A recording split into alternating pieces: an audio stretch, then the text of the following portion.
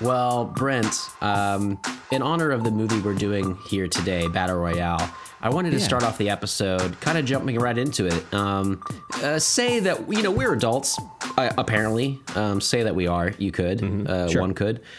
If there were unruly teenagers around you, what would you do in response to that? In this government, they institute a murder program where the kids have to murder each other. I don't know that that's going to help the situation. I feel like that movie kind of proves that point. We'll get into it later. But I was curious, if you were to come across an unruly teen, we don't have kids or anything, but if we did, would you nurture? Would you use some physical punishment, some spankings?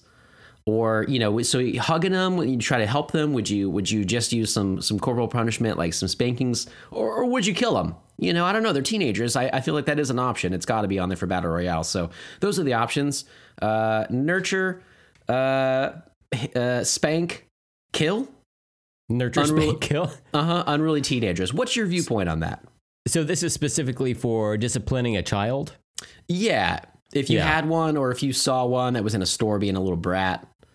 Do you murder them right away? Do you try to help them, or do you just punch them in the face? I don't know how to answer this without getting put on a watch list. This is the issue. Like I'm normally on board for all the stuff we talk about, but this one seems problematic every possible way. Wait. You say that I came up with this idea like 5 minutes before the show and thought it was a great opener, and then you're just going to shoot it down like this? Like, I spent a lot of time on this, Brent. I hate to 1, 2, 3 triple DQ, but I don't know that I want to answer this. You're going to hands up. You're just going to walk away. That's your answer. I'm just going to hope that an asteroid kills me before I'm forced to come up with an answer. Yeah.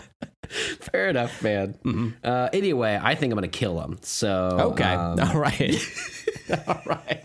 So murder is the answer for Steven. I don't know. I just watched this movie and it seemed like it helped. Clearly. Yeah. I mean, did it? Did it though? Yeah. Seemed like some of the kids were like, okay in the movie, not to like jump ahead to the movie discussion, but like, not all of them were unruly. Yeah. Yeah, exactly. Even these kids some of them were all right. So anyway, I guess that's, we're doing it. I'm Steven. That's how we're getting into it. I'm Brent. Welcome to Let's Talk About Stuff, where that happened. Oh, man. We just went through that together. And everybody with us along this journey, which is wonderful. Yeah. So child murder is how we're starting the show today. I mean, that's kind of the main topic of unruly the episode. Teenager. Okay. They're basically adults. Wait, I don't in terms of murdering them, sure. If they're unruly, they stole something. I actually saw a YouTube video the other day. It said two thieves take down a robber, and I was like, what does this mean? What? And it was two teenagers. One of them's like trying to ask a gas station attendant, like behind the counter. He's like, hey, go look at this thing. So his friend is like stealing chips in the background, and they have like skateboards and shit. And then a dude walks in with like a sawed-off shotgun, and they're both like, holy shit. And they use their skateboards to like roll him around the ground and distract him, and they tackle him, steal the gun, hand it to the owner, and just run out with all the chips that they just stole. I mean, honestly, like, what a bunch of little sweethearts, Yeah, they're pretty cool. Like, save this guy's life, but also exactly. I do love me some chili cheese Fritos, so I get it. You get the thrill of that chase, exactly. Yeah. So anyway, I wouldn't kill them. They were helping out. They just wanted some chips. So how do you feel about outside of the U.S. In England in particular is kind of where my head goes to, but outside of the U.S. they're not Cool Ranch Doritos. They are just American flavored. They're called American? I believe so. American. I feel bad about it. You know what? This doesn't taste like bullets and gunpowder at all. I do feel like ranch is a very American flavor from what I've understood from international forums and Reddit and stuff, that people talk about that it's like a unique flavor to us. So I do get that. But that almost feels like the feeling I get when I watch WALL-E, and I think that that's our actual future, at least as Americans, that we're going to be so fat that we have to roll around. Oh my God, please believe. Cool American. Cool American is what it's called. Yeah. Cool American. Does that change it for you? Is there a spokesperson? I feel like Who's the cool Yeah. American on there? Like Poochie from The Simpsons? That's my first guess. Someone like that. Who would the spokesperson be? Who's like a cool American that could Rep that enough. yeah. Everybody I'm thinking about, I'm like, they're overdone. Probably like Kanye West, right? Right. His Adidas deal fell through for some reason. I've been outside of the news cycle. What's going on with him? Right. Yeah. Interesting. You hit your head earlier. You're not really sure what's going on. Yeah, it's not Yeah. my fault. It happened close to 6 months ago, but I can't be held responsible for that. Is his name still Kanye? I think he's Is it just Ye? more like Boo. Hey. Boo. Idiot. Because I feel kind of like whenever Puff Daddy was around, and then he was like P. Diddy, and then Oh yeah. like the name changed, and I wasn't following along with it for a while. But anyway, yeah, you're right. Not Ye. It's no. Okay. All right. He's just no. I don't know. Do we not know any cool Americans? I feel like literally since we like, know Tom Hanks. See, I was thinking about that, but But he he's like not. He doesn't embody that flavor, though, right? Yeah, I feel That's like true. we all love Tom Hanks, Mhm. but would he be considered cool American? That's true. I wonder if. Oh, I was trying to look up "cool American" just to see who would pop up. But I typed in "ooh American" instead, and that brought up different things. But I feel like, I don't know, there could be someone out there, that could have that role, but it's not going to be us. We can't even think of a person to name for it. So Yeah, no. Keanu Reeves. But he's part Canadian. God damn He's it! got dual citizenship. Yeah. Jesus Christ. Mm-hmm. Hugh Jackman? No. What is this, Google? Why are you doing this to me? Paul McCartney. God damn it! I pulled up Cool American, and I'm going with this for Cool American. This is a picture of Jack Nicholson with like red glasses on. That's gonna be the face of our Cool American Doritos, right?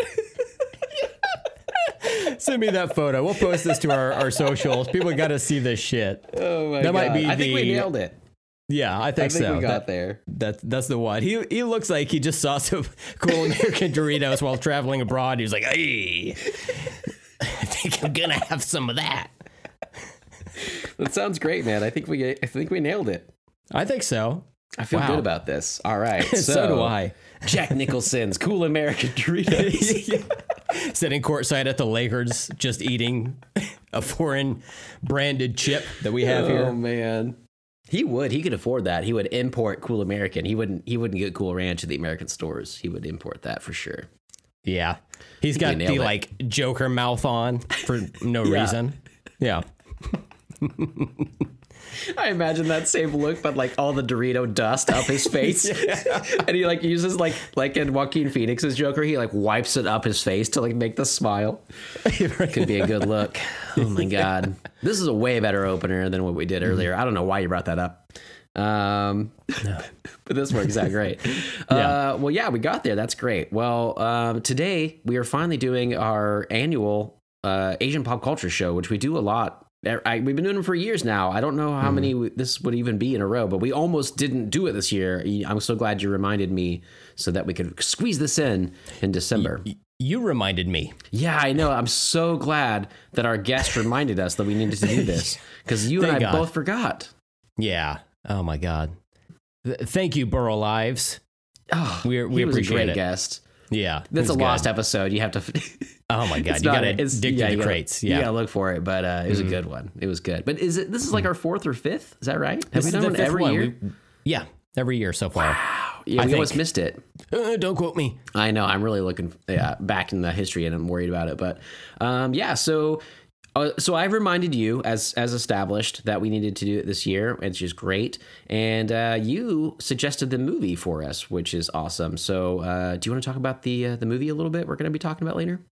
Oh, actually, this is the sixth version of No way. Asian pop culture we've done. Yeah. Episodes 1873, 115, 176, and 228. Did we do twice in 1 year? Did we have? Isn't this show only 5 years old? What is time travel? I don't know. Ever since we bought that DeLorean, shit's been fucked up. I don't know what's going on. Yeah. That's why we wear seatbelts. Well, that's great. 6 episodes of Asian pop culture, and that's amazing. I feel like we started it sort of because we didn't have a lot of exposure to that. That was kind of the goal. It's like we both liked some things we'd watched, but I certainly know that over the years we've done comic books, we've done movies, and some various other things that were eye-opening for me. So for this episode, you had suggested was it 2000 movie, Battle Royale? I think that's what it came out. Yeah, which is great. Yeah, I was just going to say it's a movie that gets cited a lot with this type of what would you call it? Battle Royale style scenario. I mean, it is what it is. You know, that's why people use it. Because like my brain is going to the video game Fortnite. We're neither of us are gamers, but is that related? It's popular enough in the culture to where the game Fortnite has a battle royale-esque style of gameplay, meaning 100. I think it's like 100 players get sent to this island, and they all fight it out until there's one person left standing. So this is kind of the ground zero for that genre. Right. I would say.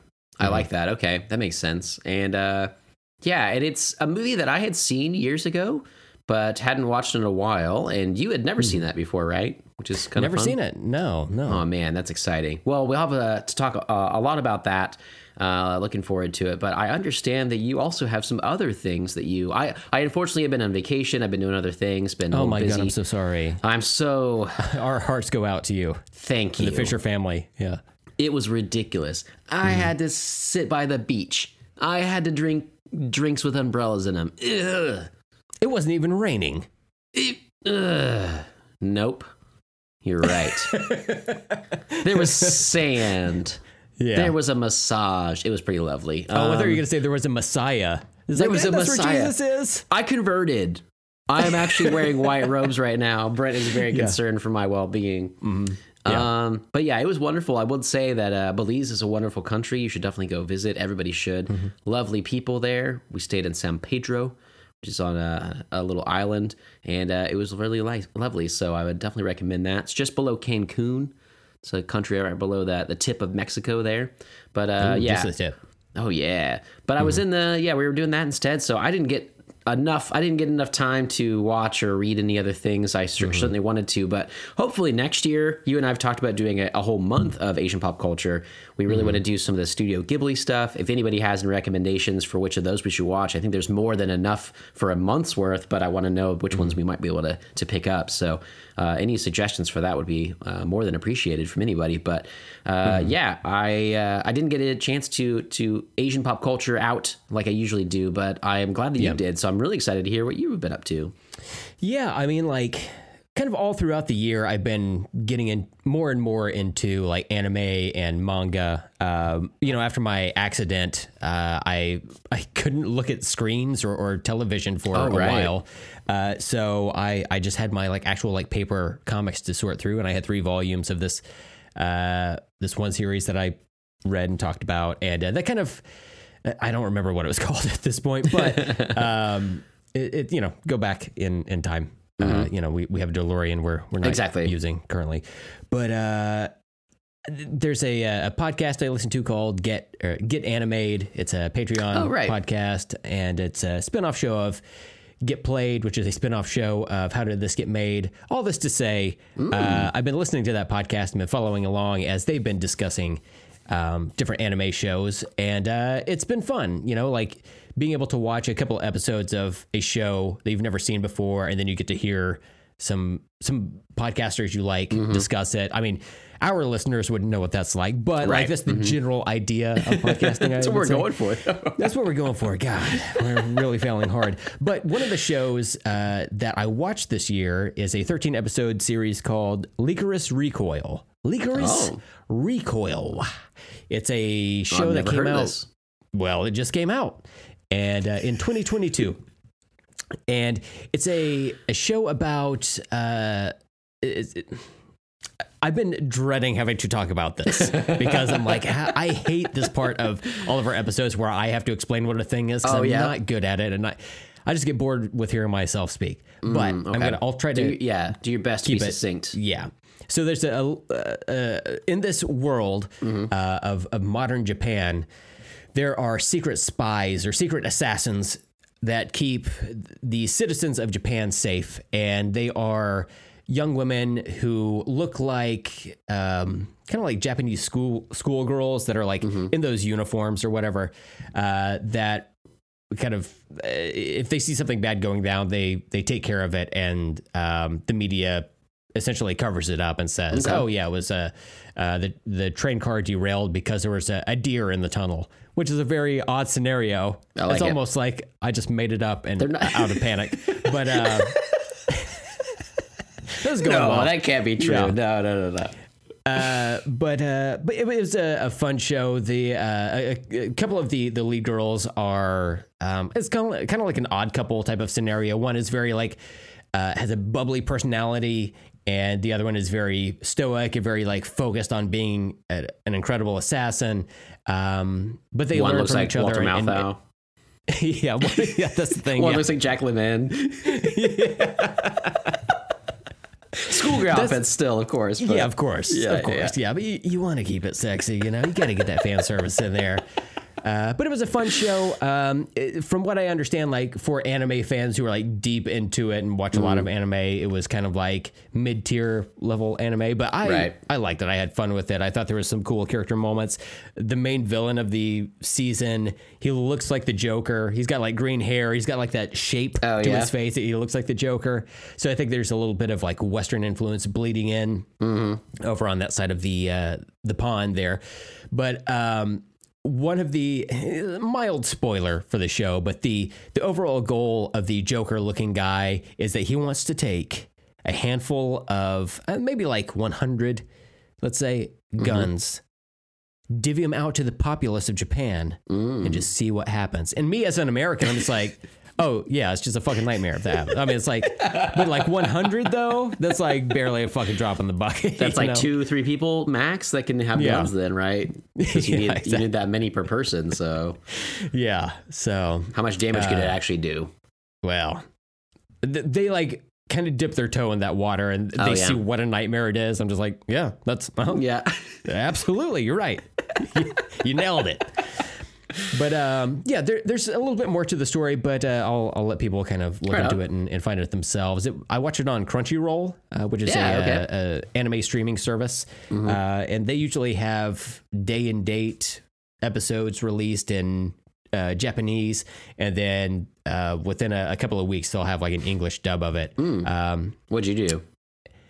I did the English dub, and that's something that I figure we can discuss whenever we get to our main topic, right? That's what I was curious about, yeah. Yeah, I am curious as well. As far as like anime, for the most part, I'm cool with English dubbing. I know we've discussed on older episodes of our Asian pop culture discussions, Train to Busan, and we watched that in Korean, right? That's Korean. Right. And that was fine. Like the subtitles weren't that fast and furious to where I couldn't keep up. New listeners may not know, but I'm an incredibly slow reader. I think books are for nerds. I would never read one. Someone put a slingshot to my head and told me to read a book. I'd say, no, just pull that fucking trigger. Oh my God. Like, it's a slingshot though. It's on a bunch. It's like a series of rubber bands for the most part. It's like, you pull that fucking trigger, you coward. Pull that rubber band. You pull it back and you fire that marble right to my brain guts. Oh, wow. Bitch. I want my temple to hurt a lot later. I mean, it's not going to break the skin probably, but it's going to hurt really bad. It's going to be a real big owie for me. And then they're like, oh yeah? Here's a jungle gym. I'm like, okay, wait, hold on. Don't go threaten. Hold on. I take it all back. Where did you find this series? It was on, Like, how did you hear about it? It was on the Get Animated podcast. They were going to discuss that series, so I wasn't listening. Yeah, no one does. Yeah, no, I did hear that. I got lost in that because you said it's like twice removed spinoff from How Did This Get Made. I didn't realize. Oh, you weren't tracking all that? I didn't realize that there were twice removed spinoffs from How Did This Get Made. I mean, I knew they had like one spinoff, but that kind of threw me for a Crunchyroll. And then man, you got me crunchy rolling over here, dude. Speaking of, do you like sushi? Do you ever eat sushi? Oh my god, I love sushi. That would be like in my your top. thing. Top 5 favorite foods, I would say. Oh wow, okay. Do you eat it a lot? Just when you not can? a lot. But it is like if I'm going to go out for like a nice dinner, that would be something I would throw out. Right. Yeah. You'd be like, I want that. Right. On vacation, my brother has a milk allergy, and so it's hard for him to find a lot of, like, there's milk in so many things, breads and sauces, so it's harder for him to find things. Cows. We found cows. Speaking of, we found a restaurant there that was a pizza and sushi restaurant.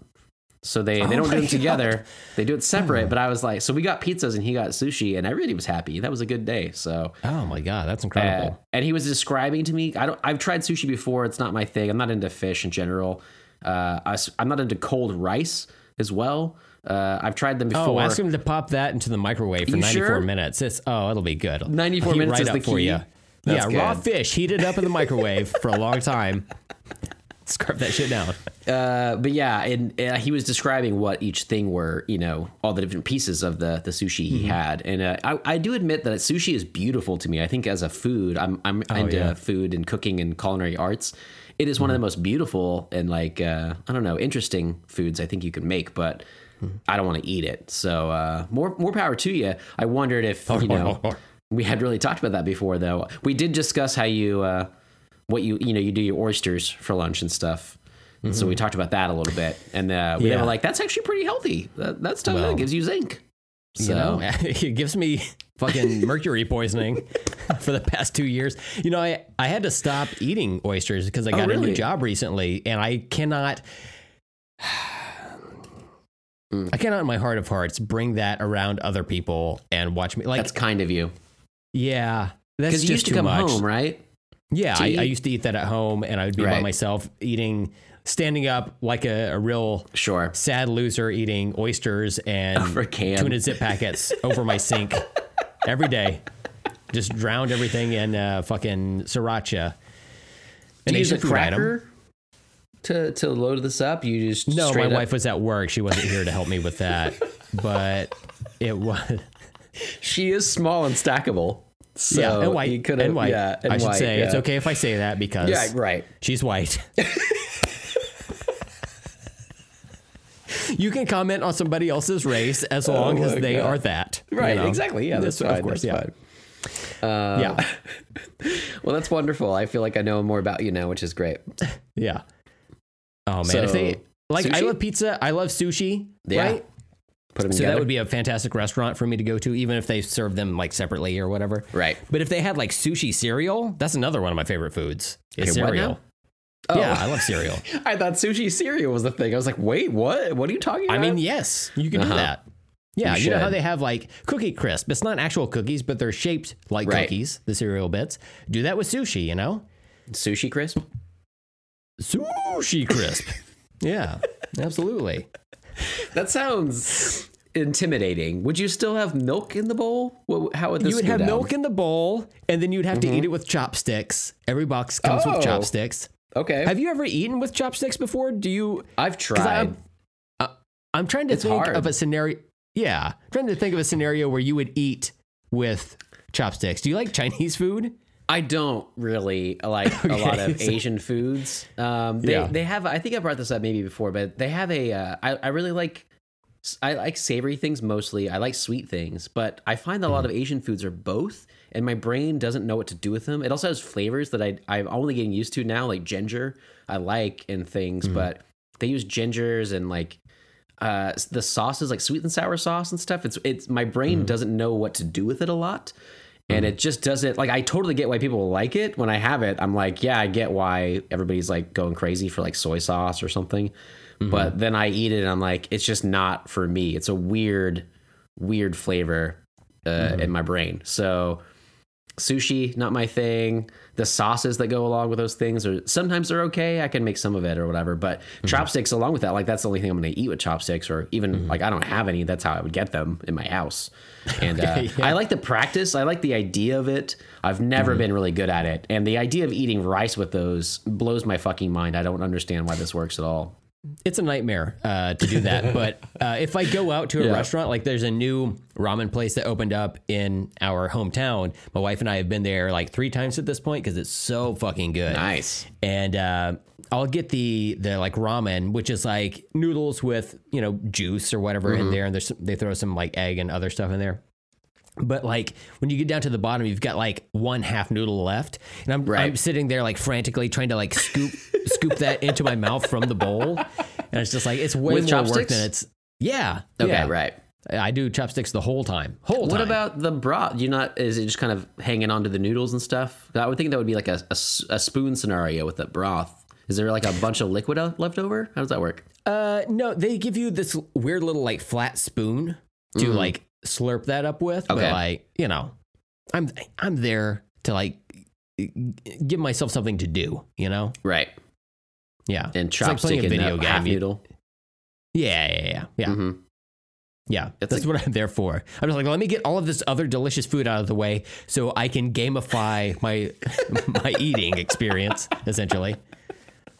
I imagine your wife being like, "Can we go now? You still leave me alone. I need to get this. I win a teddy bear if I get this half noodle out of the bowl." She's like, it's been 7 hours. I'm like, I'm almost there. I got it. I swear to God. Does she use chopsticks as well when you guys are out there? No, she avoids asked it, yeah. for a fork. Yeah. Does she go, "Hey, I'm white," and they just hand her a fork? I mean, Is that how it works? she shouldn't even have to say it. It's readily apparent. They should know? just, here you go. Yeah. They Honestly, give her she should probably just bring her own. Just like a collapsible one, you know? I would imagine that because your wife has brought ranch to a pizza party I had one time. So she's not above, bringing things she knows she needs is what I'm saying. Yeah. So that's good. She knows what she likes. Well, what else? What else you got on your list then?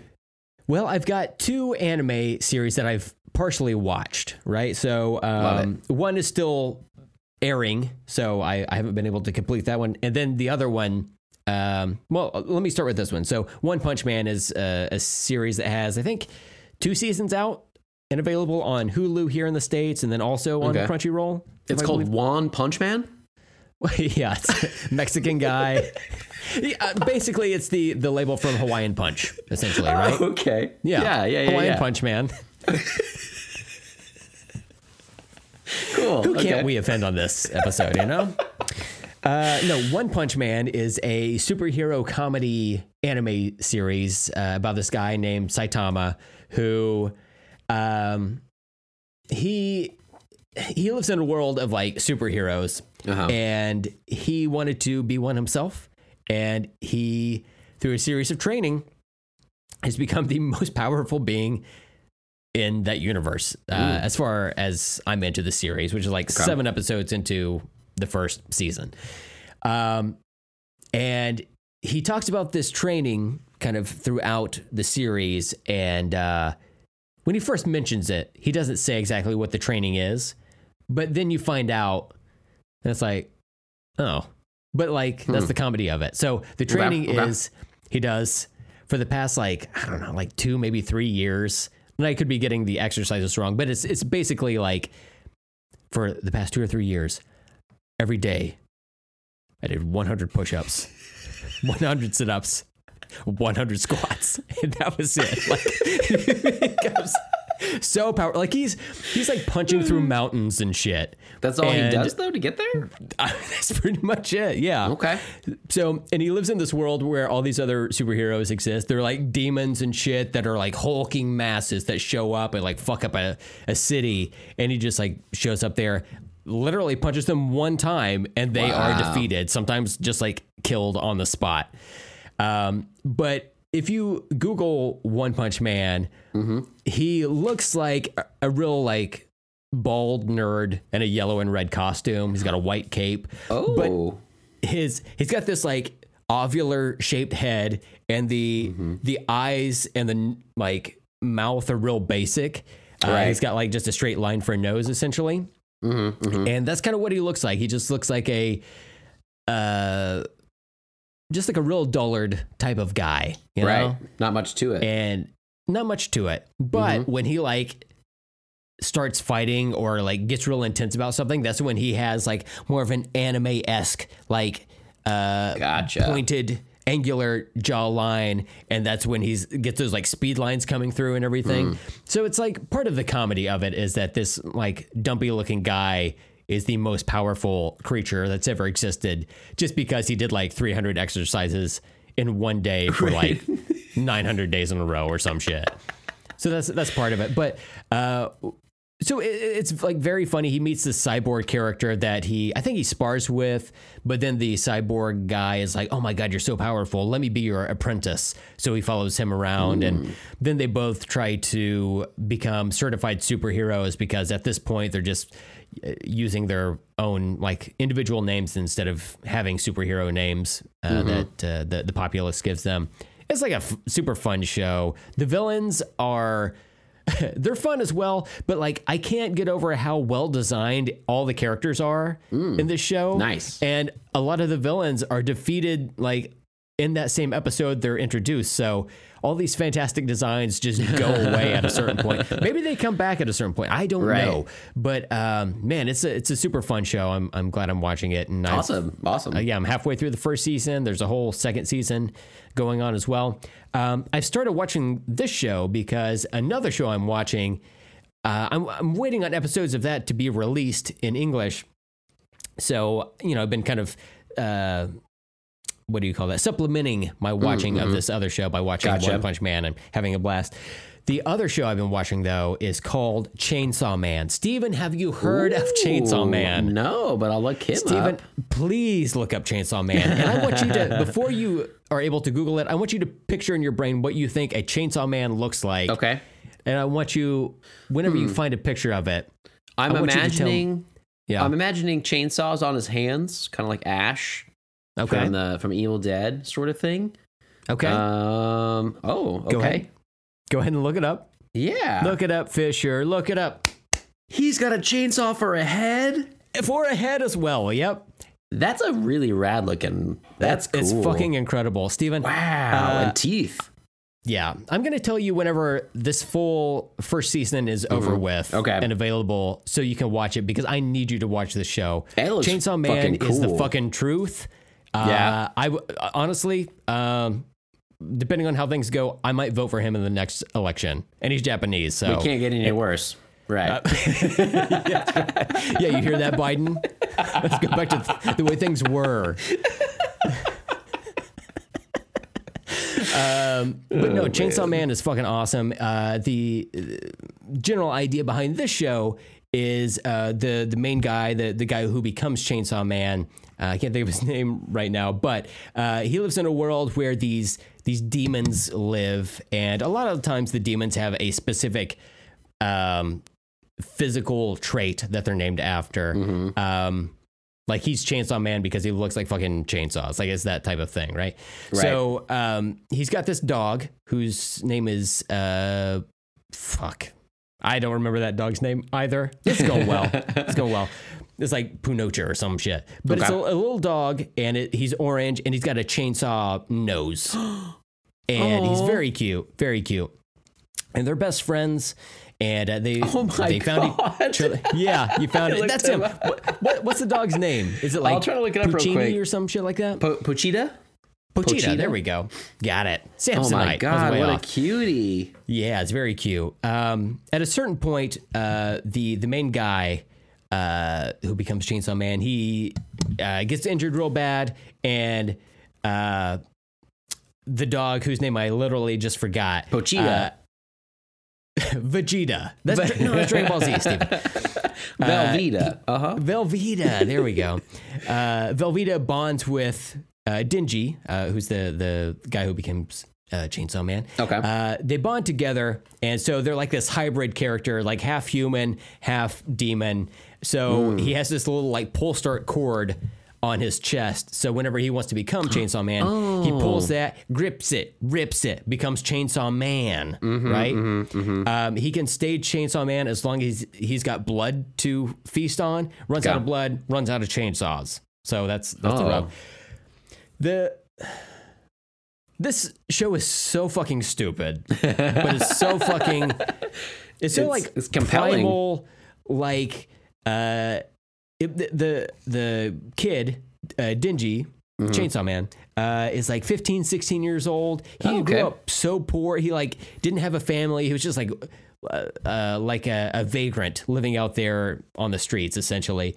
And so his greatest like thing he could think to ever have to eat is toast with jam on it. That's like, wow. Oh fuck, I've made it. Like, right. I so identify with that shit. Like, just growing up poor, I'm just like, oh my God, I can just take as many sweet and low packets as I want. I don't even drink. I don't like this, but I'm going to take it. But yeah, so it's like all these little things that as he's like coming up in the world and meets these new people, his like, the way he views things is like, oh shit, I can just have this awkward sexual encounter with a coworker, but I'm just going to stick around because she's serving me free breakfast. Yeah, okay. Okay. I'll stick around for that. You connect with this guy a lot. Mm-hmm. Oh, absolutely. So, yeah, it's a fucking fantastic show. Awesome. It's not quite like Monster of the Week. There is a little bit of that in there, but the other characters that he interacts with are really fascinating. Everybody has their own shit that they have going on, and it's really well done. I like the animation quite a bit. It seems a little bit like stuttery at points in maybe the first couple of episodes, but they eventually get that ironed out, or maybe like I just get used to it. I don't know, but man, it's so much fucking fun. And there's another character on the show called Power, and she's this little girl. She's I think maybe about his age. She looks like a teenager of similar age to him. And she's just like a fucking wild character. It's like if a character that you see on screen that interacts with other people was her own unreliable narrator. She just lies all the fucking time. Oh, yeah. But it's so like charming that she does it because she's just like, she doesn't give a fuck, you know? It's just like obvious lies she does. And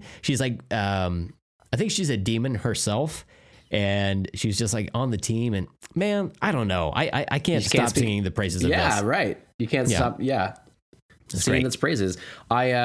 I also like Pachita has like a lot of stuffed animals you can get of him, but there is this doggy cosplay. You can get him for your awesome. Dogs. And it's just like an orange suit with eyes and a chainsaw coming out of the head, which is really cool. Even if I didn't know what that was, I'd be like, this is awesome. I'm going to get this for Halloween. Obviously. This sounds right up my alley. I've really been looking for something, especially anime. You and I talk about that. That's why I want to do the Studio Ghibli stuff, is we just don't watch enough anime. And you've been doing a lot more, especially with like TV shows and stuff. So this one sounds rad and like so inventive. So yeah, man.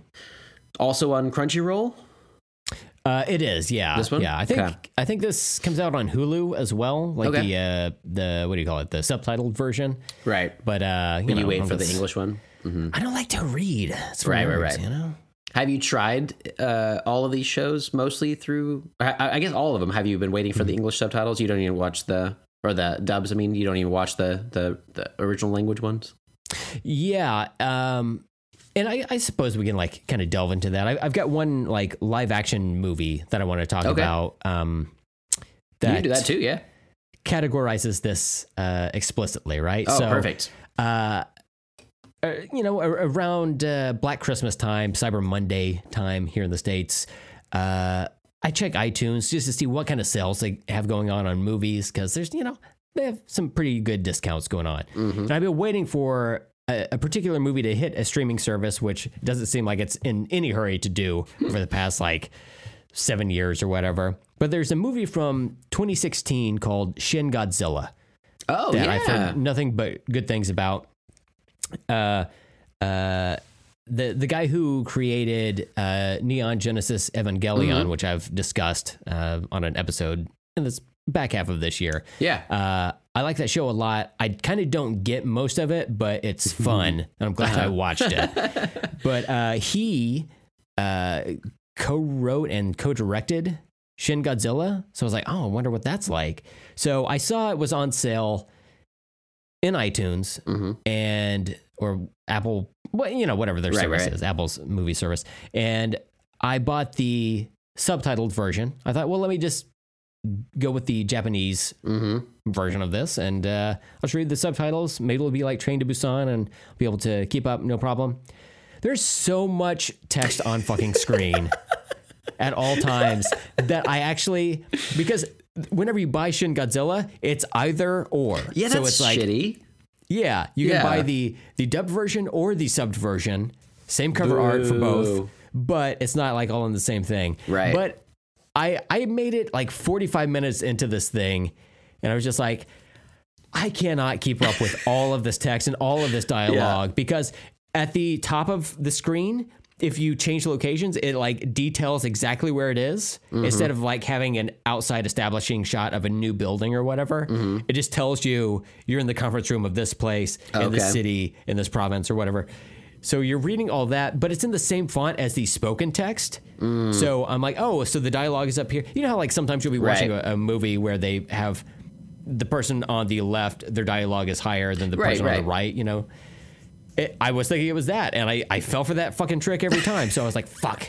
All right, let me buy the dubbed version of this. So I finished watching it. Yeah. Yeah. Because I was just like, altogether, it's still less than paying full price for a movie or whatever. Right.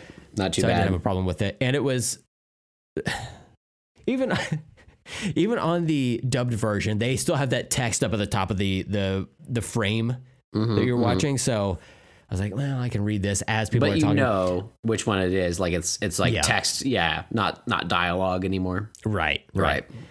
But the thing about Shin Godzilla is it's a Godzilla movie and it's very good, but you have to know it's weird.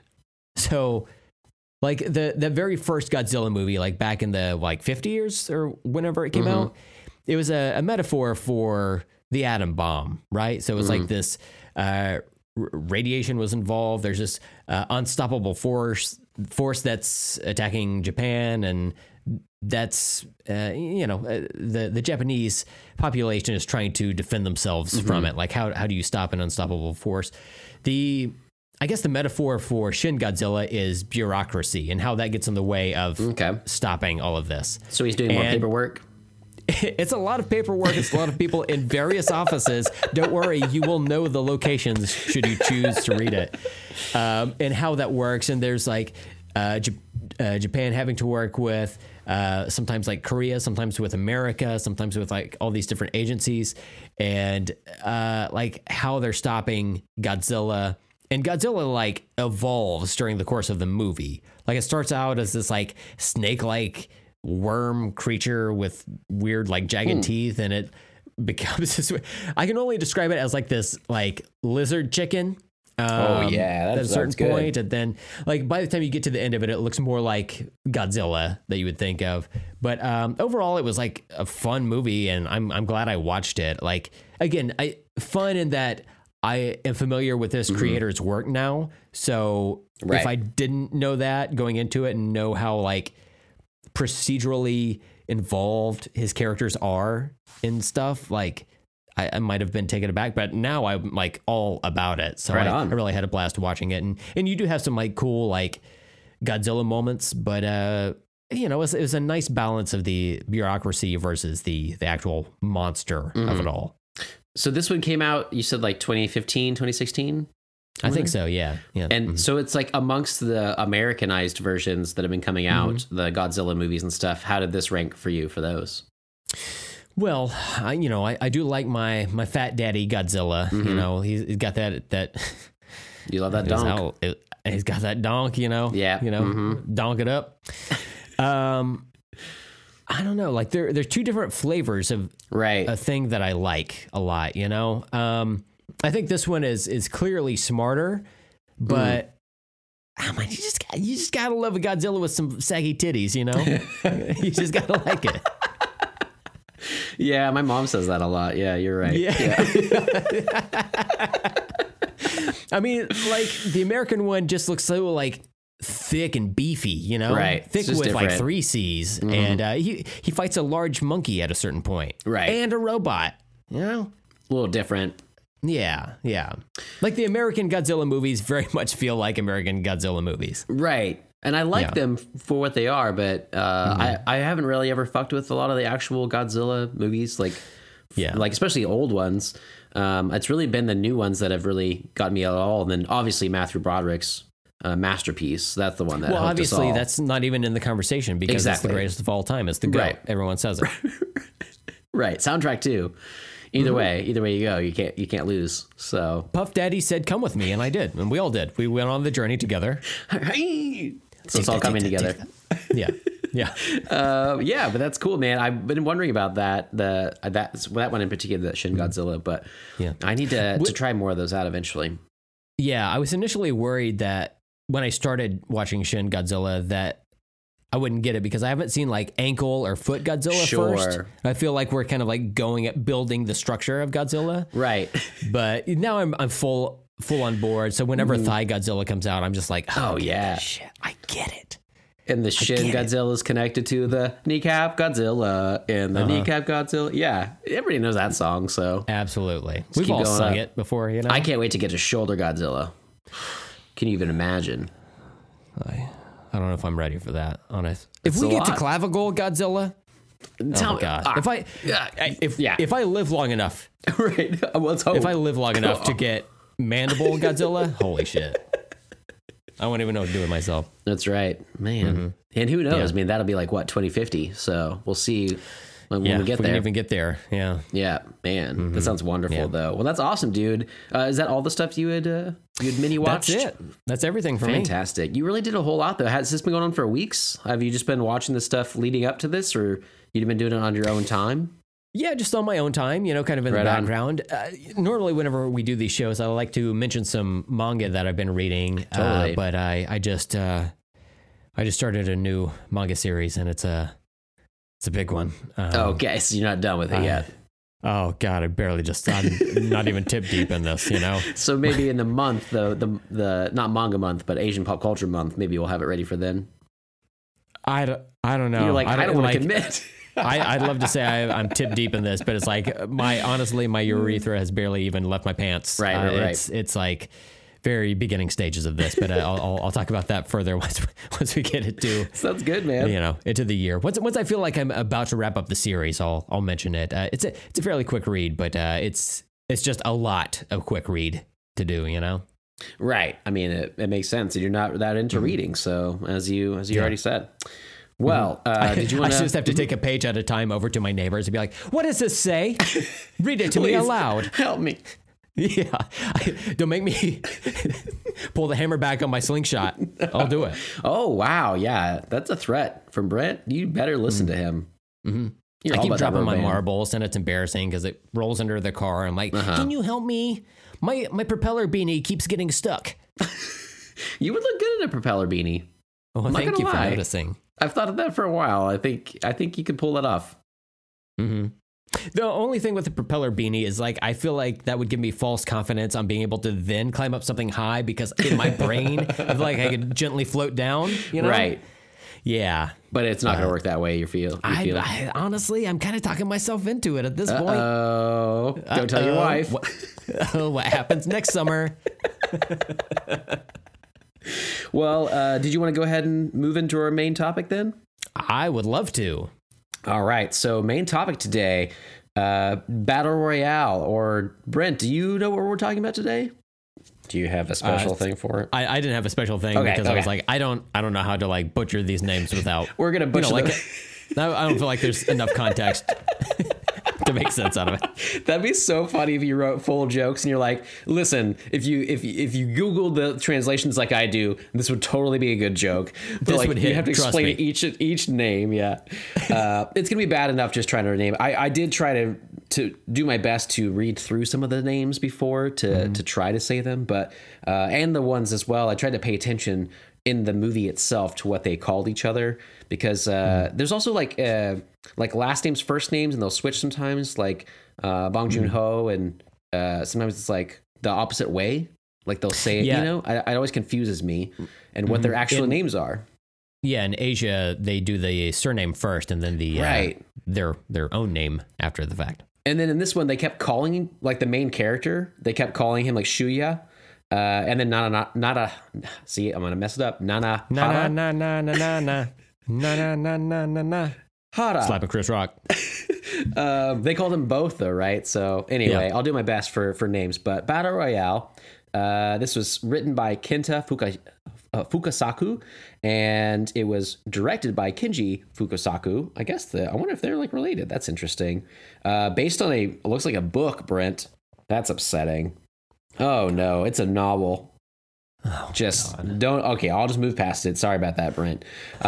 We are starring Tatsuya Fujiwara, Aki Maeda, Taro Yamamoto, Masanobu Ando, Kou Shibuyasu, Shiaki Kuriyama, Takashi Tsukumado, Takeshi Kitano.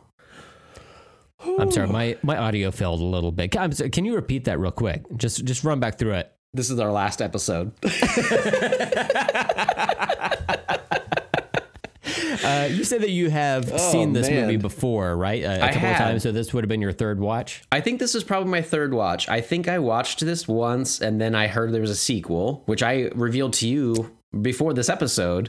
Yeah. And you were like, whoa, what? I was flabbergasted. I was like, oh my God. Yeah, there's a Battle Royale 2, and I think I watched the first one, and then a few years later I watched the two of those together, and then it's been so long though that I didn't remember. I mean, the basic plot is pretty simple, so I knew that stuff, but I certainly didn't remember what happens in 2. So I did start that one as well. I'll talk about that a little bit after we talk about this first movie, but yeah, so I had seen this. I don't know when, it's been a long time, but like I would say probably in like before like 2010, like not certainly when it came out, but that same decade at least, you know? So, but it's been a long time, but this was the first time you'd seen it, right? It is, yeah. And I had to watch it on Plex here. I mean, like, there were a few different places you could watch it Right. here in the States, you know, just to stream it, but I couldn't find a place that was available to me that didn't have ads, and I didn't want to pay for it because I didn't have experience with it. I wasn't sure if I would like it or not, so I was like, I'll just tough out these ads whenever they pop up, and it's kind of really just like in the middle of fucking scenes. Oh, did on it really Plex, do that? Which was like That sucks. Sometimes it was in a transition, but other times it was just like the mid syllable of somebody's last line of dialogue, and it was like, Right. well, this was a choice. Somebody wasn't putting those time codes properly. Someone's like, fuck it, I don't care. Yeah. I do you know if this movie was called Battle Royale in Japan? Did you come across any? So that yeah, information? it's confusing sometimes with languages because clearly they have different like alphabet structure. They have a lot of different ways they say things, but they would have BR, like it's like on the helicopter that they're riding around. It says BR, and they'll kind of mention. I don't know if I heard them actually say Battle Royale, but on here it says like Baturo Rowaharu, something like that. So it's like they use like a different. It's still the same initials, maybe, but yeah, there were definitely different points where he was using English and Japanese. Like in the version I heard, which we got to get into, the dubs versus the original Japanese language on there. But I tried to listen to what they actually said in Japanese, and I'm not sure if they actually said that or if that's what it was, always released as. Okay. Well, that's interesting. So it got translated to, here in the States anyway, it got translated to Battle Royale. Do you know what it got translated to in Europe? Battle Royale with cheese. Oh, wow. A lot of people don't know that. I like the smile I was on hoping your that would face. tickle You're you. like, yep, I fucking did it. I fucking did it. God damn. Hell yeah, man. Yeah. So this movie is very violent, very interesting. It's, I think, especially in the States and a lot around the world, a lot of people know the Hunger Games series. And that is the same sort of idea. When I watched, and it might have been around, I read those books, watched those movies. I think I watched Battle Royale and knew about it briefly before that. It wasn't like that's what spurred it for me, but I knew it kind of around the same time. And from what I've understood, I forget that author's name, but I think she said like she had never heard of these movies. She didn't know. But I will say the more I watched it, the more I realized the similarities. I tried to treat it as a sort of like a Groundhog Day scenario. Like Palm Springs is like Groundhog Day, but it's just choosing that as like a genre, right? That's sort of stuck in the time loop, and then it has completely different characters and plots and whatever and motivations. I tried to do it the same kind of way. Like, okay, it's just about kids that have to fight to the death, and then there's like completely different stories. Katniss Everdeen is way different than Shura in this or whatever, Shuya. So it's like, obviously that's different. But the more I watched it and then into the sequel a little bit, I was like, oh my God, she totally ripped this off. Like it's really similar. So that's intriguing to me. Do you know the Hunger Games series that well? I can't remember what we've talked about that before. Yeah, I've seen all the movies. I think we rewatched them a couple of years ago when I talked about it briefly on the podcast. I think, I did this year. I know you did. Yeah. Maybe I'm thinking of you. But no, I think you did mention that you had watched it a few years ago. Because I had never seen the last one. Didn't you also wait to watch the last one? I feel like everybody just didn't watch that one, and then like later on they did or something like that. So for Hunger Games, I think we saw all of them in theaters, and I was good up through. I remember thinking the second one was great, and then it kind of dropped off with the third one. By the time I went to go see the fourth one, in theaters, and if I remember correctly, there are 3 books, but they split up the last book into 2 movies, like Hollywood do. Yeah. By the time I went to go see the 4th movie in theaters, Stephen, I forgot everything. I did not know, like I knew who Katniss was, but I forgot the plot. I didn't know where we were. I didn't know what was going on. It totally changes. So it was just like, I remember some like black goo comes into it at a certain point, but that was it. It's so funny that you bring up Hunger Games on your end because our friend Daniel Sanchez texted me earlier this week, and he said that he had rewatched, or maybe watched for the first time, Battle Royale. Oh, okay. And he said that he had the DVD, but he said that watching Battle Royale made him dislike the Hunger Games. Interesting. Okay. Yeah, and I was like, when I was watching the movie Battle Royale, I was like, damn. Hunger Games should have tried harder because this is just like so concise and compact, Yeah. I just feel like the overall narrative, I don't know, maybe the books are better. Probably fucking not. But the movies just they feel a little bit overstuffed, I guess. I feel like the books in that, kind of the same way, but I liked them better than the movies, especially with like them splitting that last movie for the Hunger Games in 2, which was dumb. But they also have like a really weird story. And that one, I feel like you're kind of going from this game mentality book to then like a war revolutionary book. And that's a really different type of novel and different type of story. And I don't know, it's hard to kind of go along that journey. Like I don't fault you for like getting to the end of that and being like, everything's different and I don't know what's going on, because it's completely different than how it starts. And then these kind of lean in that as well, because the idea of Battle Royale, I guess we could point that out as well if people haven't seen it.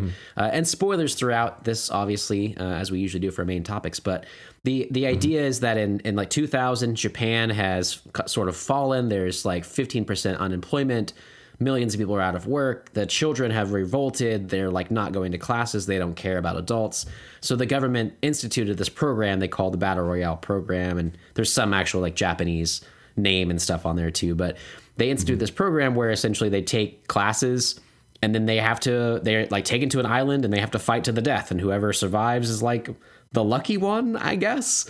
They don't really talk about what they get.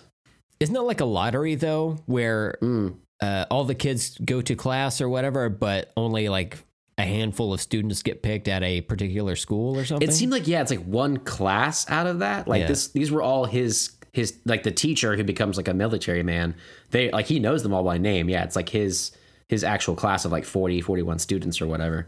And it's an interesting concept. Essentially, these kids are like, don't want to be a part of this. They're not really into anything because their country's like falling apart, and then they have this same program. So same way in the Hunger Games, it's kind of like that. It's like, a country has been torn apart by war. They institute this teenagers killing each other thing to strengthen unity and teach them a lesson at the same time and whatever. But I find that this is so different. Like obviously that one is so futuristic, and the clothes they wear, the style of it is much different than our normal day-to-day life.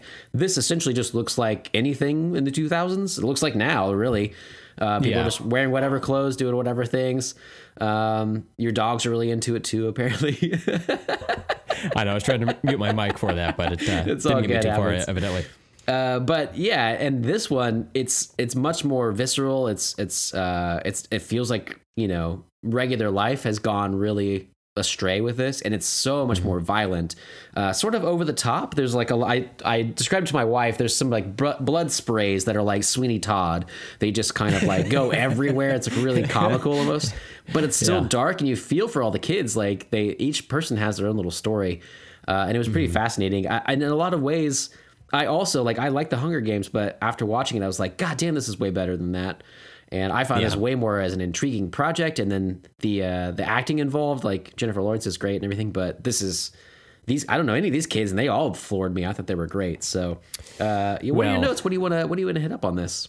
Well, first things first, I gotta talk about who's our main kid? Is it Shuya? I get yeah.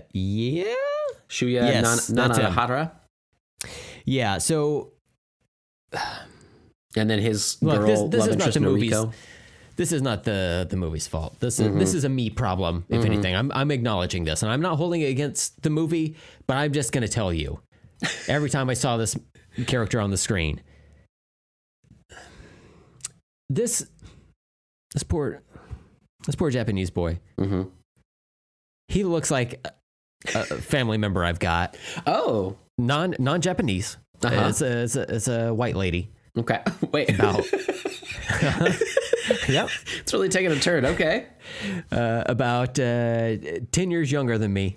Mm-hmm. And every time I saw him on screen, even down to the shaggy bangs haircut. Oh my God, that's so amazing. Reminded me of her every fucking time. And it was exacerbated by, I watched this movie in English. Oh, right. Terrible voiceover. Let's talk about this. Yeah. Yeah. But he has the worst dubbing actor. I don't want to be like a dick, but this guy's voice sucks. Like, as somebody who owns a shitty voice, I try to modulate it at least. This guy he's just like whining and it just sounded like that to me all the time. I tried. So I watched it on Plex at first. I found it on Tubi as well. And then I realized it was the dubbed version. When I originally watched this movie, it was in Japanese with English subtitles. I prefer it that way. I like the intonation you get from the actual actors involved. I found dubbing can be hit or miss with that. Like, if they also are good voice actors, they might emote that same way. But this one, it's like they didn't even have the same movie in front of them. The guy does not sound like this actor I'm about to point out, but the first one that came to my head, I was trying to tell Amanda, I was like, so imagine you're watching this movie that's about to get very violent. You're following around these 15, 16-year-old Japanese kids, and then essentially he opens his mouth and Michael Cera starts talking. It's just so incongruous that it was just like, what?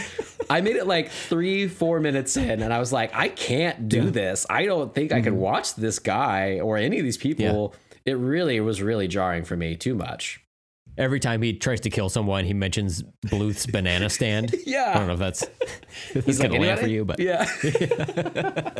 It was just so weird. And so I ended up renting it on iTunes because I found out that they had the Japanese language and then the English subtitles.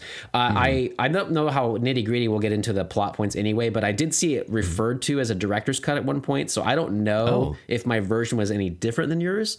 I will say that if you do find this online, I know since I've seen both versions in the beginning, there is a little thing in the beginning that says the version, and there's one that says version 20 or something like that, and then there's a 20. I think it's 20. It's 20 and 21.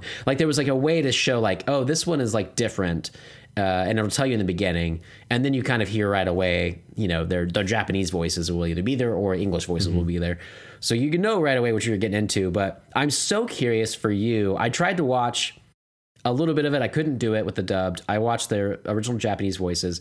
After I was done, and the end happened, and it had become so emotional. I'd had this journey with these people. I was so invested in it. I went back and watched the last 10 minutes of the movie in the dubbed, and I was 100%, I guarantee we had different experiences watching this movie. Absolutely. Absolutely. I'm so intrigued by what this meant to you. Yeah. On the aforementioned Get Animated podcast I was telling you about, they tend to watch anime in the subtitled episodes, Okay. and they often mention how poor the English voice cast is. I don't have that problem. A lot of the anime that I've seen, going back to when I watched Dragon Ball and Dragon Ball Z when I was, a teenager, Right. I didn't have any problem with it. Like it is what it is to me. And, I know you've got limitations on how much dialogue a person can say if they have to verbalize it based on the character's mouth movements. Right. Versus like if somebody is just subtitling something, you can fit some more syllables in there. But overall, it's not a general issue with me. This is the first time in my memory that I've been like, God damn, this sucks. Like almost consistently sucks. So whenever you told me that you watched it on the subtitled version and it was a lot better, I was like, I don't know why it didn't even cross my mind that was a possibility. I think I was just trying to find some place. Yeah, I was just trying to find some place where it was available to stream. Right. And I suppose renting would be the better way to go. It sounds like it almost would have to be by default. Yeah. But I think that's good. I think we try to find things that people can stream. It's nice that it's available out there. It just sucks. Yeah. And I noticed too because I'll go change my settings and stuff. And I went on both Plex and Tubi. I went in the Apple TV menu and it said it was in the Japanese language. Like officially it says Japanese, but I was like, but it's in English and there's no way to change it. It's the only one they had. And so I was like, I'm going to go check. I made sure online that I could, rent it from iTunes. It'd be that way. But one thing I will say as well, in addition to that, is when I was trying to watch it dubbed, it was also really jarring because I watch a lot of movies with subtitles on them just to help me understand what people were saying. And the English dubbed script is different than the subtitles in English. Mm-hmm.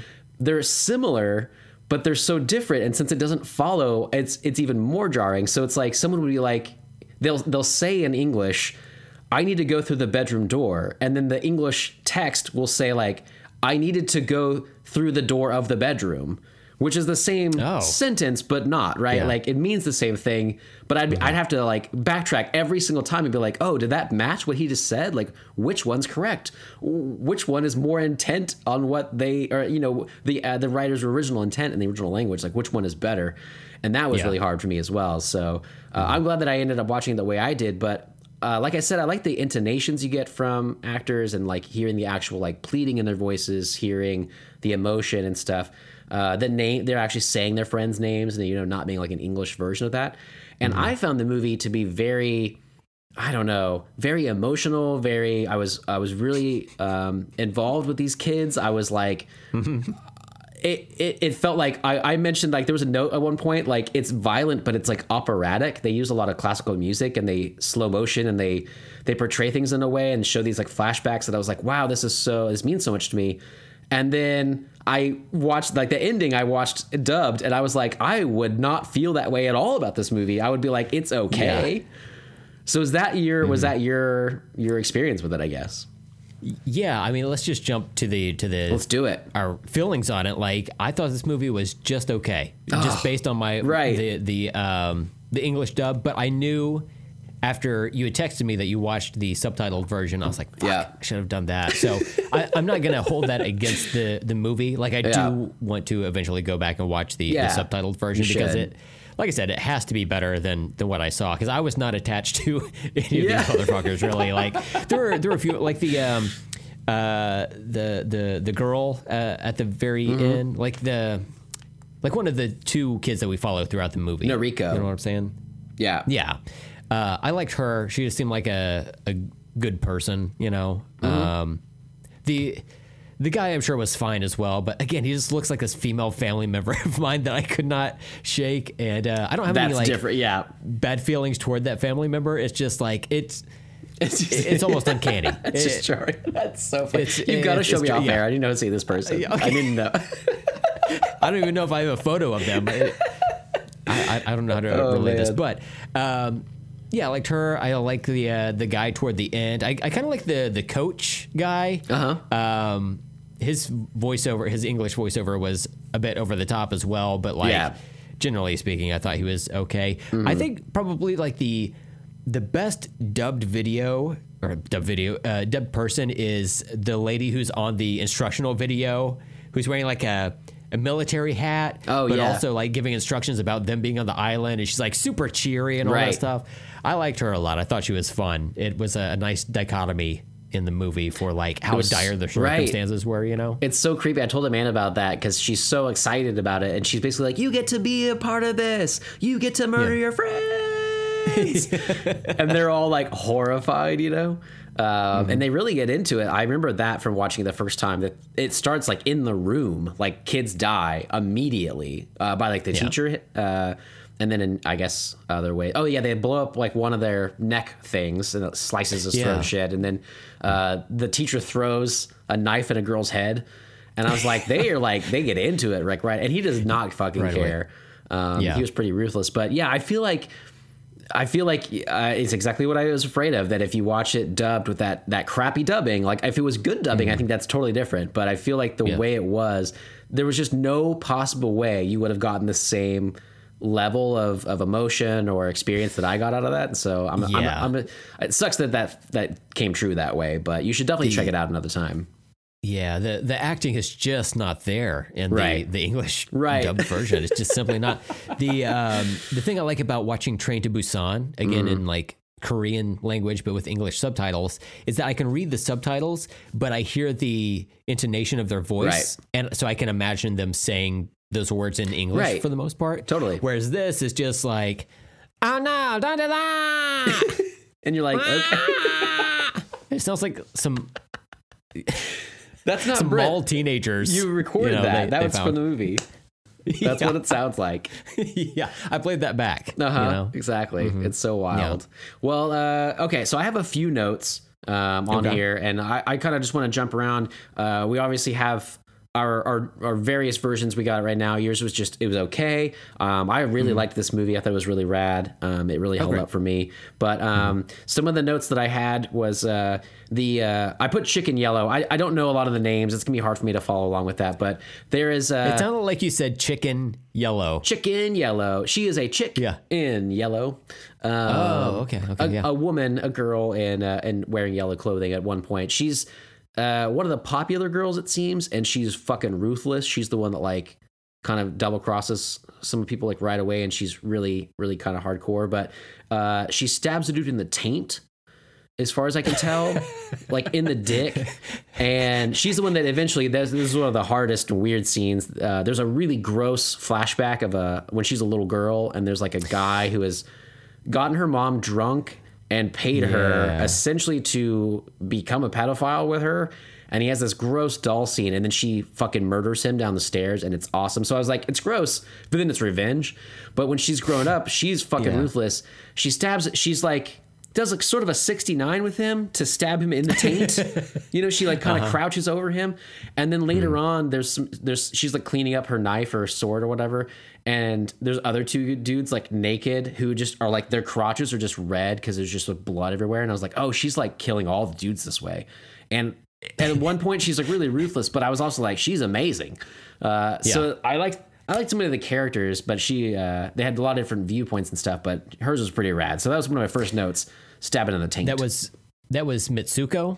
Is that right? Might be, yeah. It's hard to keep track. She was one of my favorite characters as well. She was just like so ruthless. And that was my first major note is some of the kids are bloodthirsty right away. Right. And she was one of them. She's just like, what? We're killing people? Okay. Fully on board. Just whips out some fucking death sticks or whatever. Right. It's so wild. People. I like that too. Like you have like 40 kids. There's all kinds of reactions going to happen to this, right? And some of them are like, some of them are really ruthless because they want to be. Some of them are ruthless because they feel like they have to be. Like when they first get outside and there's like a girl or a guy with like an arrow through her neck. And there's a dude who's like, I don't want to shoot anybody, but he starts shooting everybody. Like he's just like, I have to do this. There's like, and then there's people that are like completely refuse. I meant to do like a trigger warning thing on this. Maybe we'll record one so we can kind of tack it on there. But obviously there's pedophilia stuff touched on in here. There's suicide touched on in here. There's a lot of murder and all of it involving young kids and stuff. And it was interesting though, as characters, why they would do those things, like the ones that did kill themselves and just refused to be part of this at all. And then the ones that were bloodthirsty, like I put one, like there's the 2 guys that joined the class that are not part of the regular class. They both look just fucking cool as hell. They look straight out of anime to me. Right. Yeah. There's a good look to that. Like that guy with like the sort of like bleached hair, but it's like orange sort of, and like spiky. I was like, you're straight out of an anime, man. That's rad. But they talk about later, he like joined because he wanted to. And I was like, oh, he's just doing the purge. Like he just wants to fucking kill people. And there would totally be people that would sign up for this and like just be like, whatever.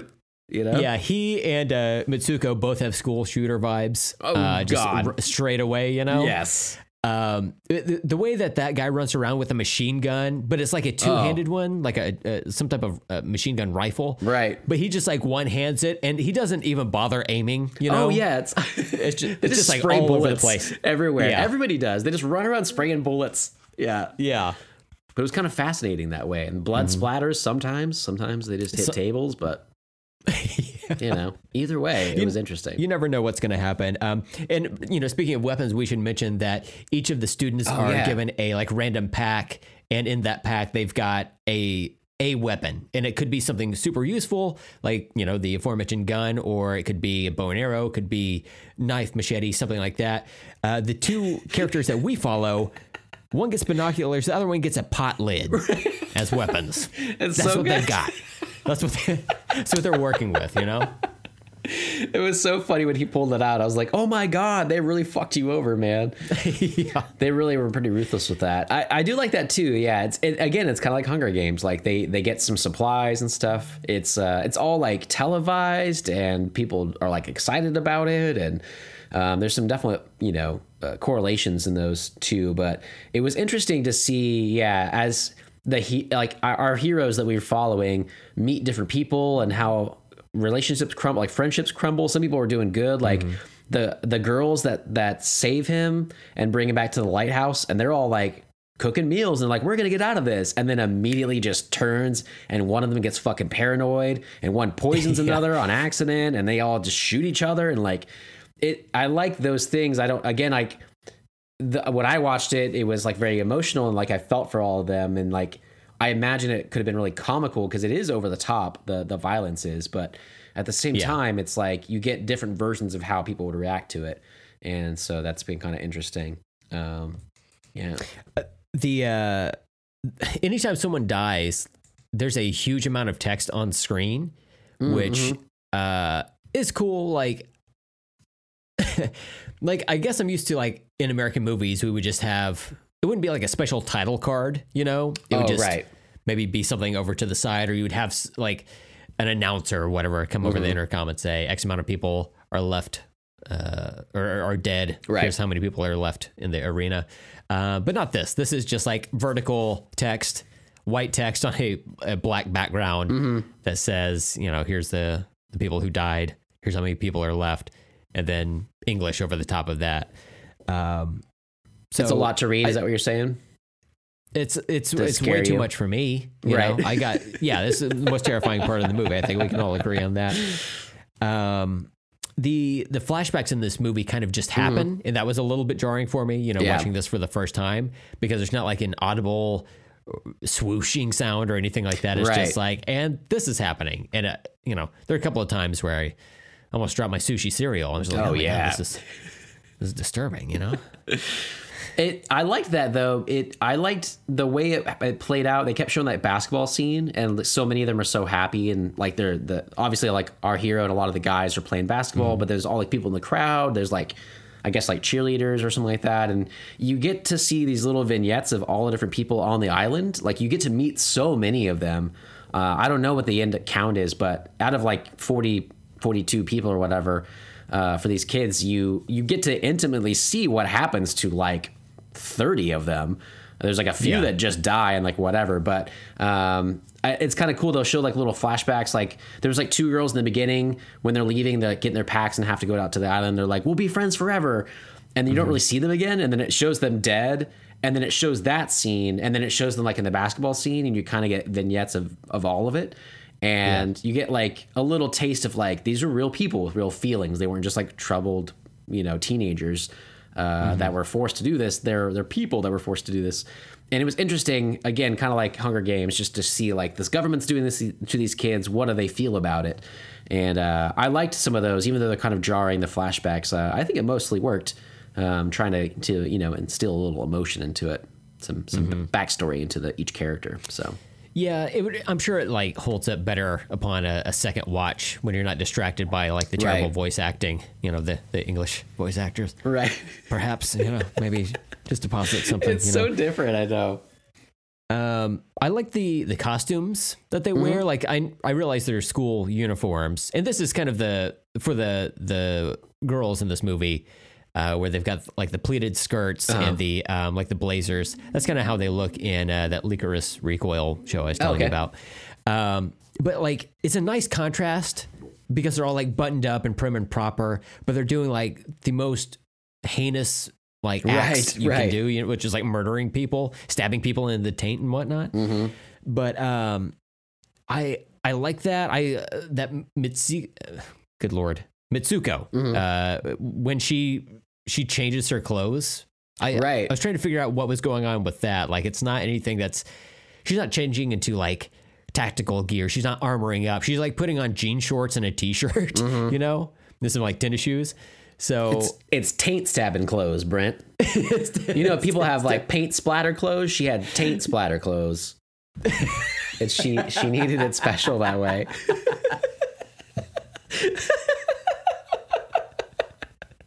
So that's all that was, I feel. You got to get your Daisy Dukes so you can really get in there and do what you need to do.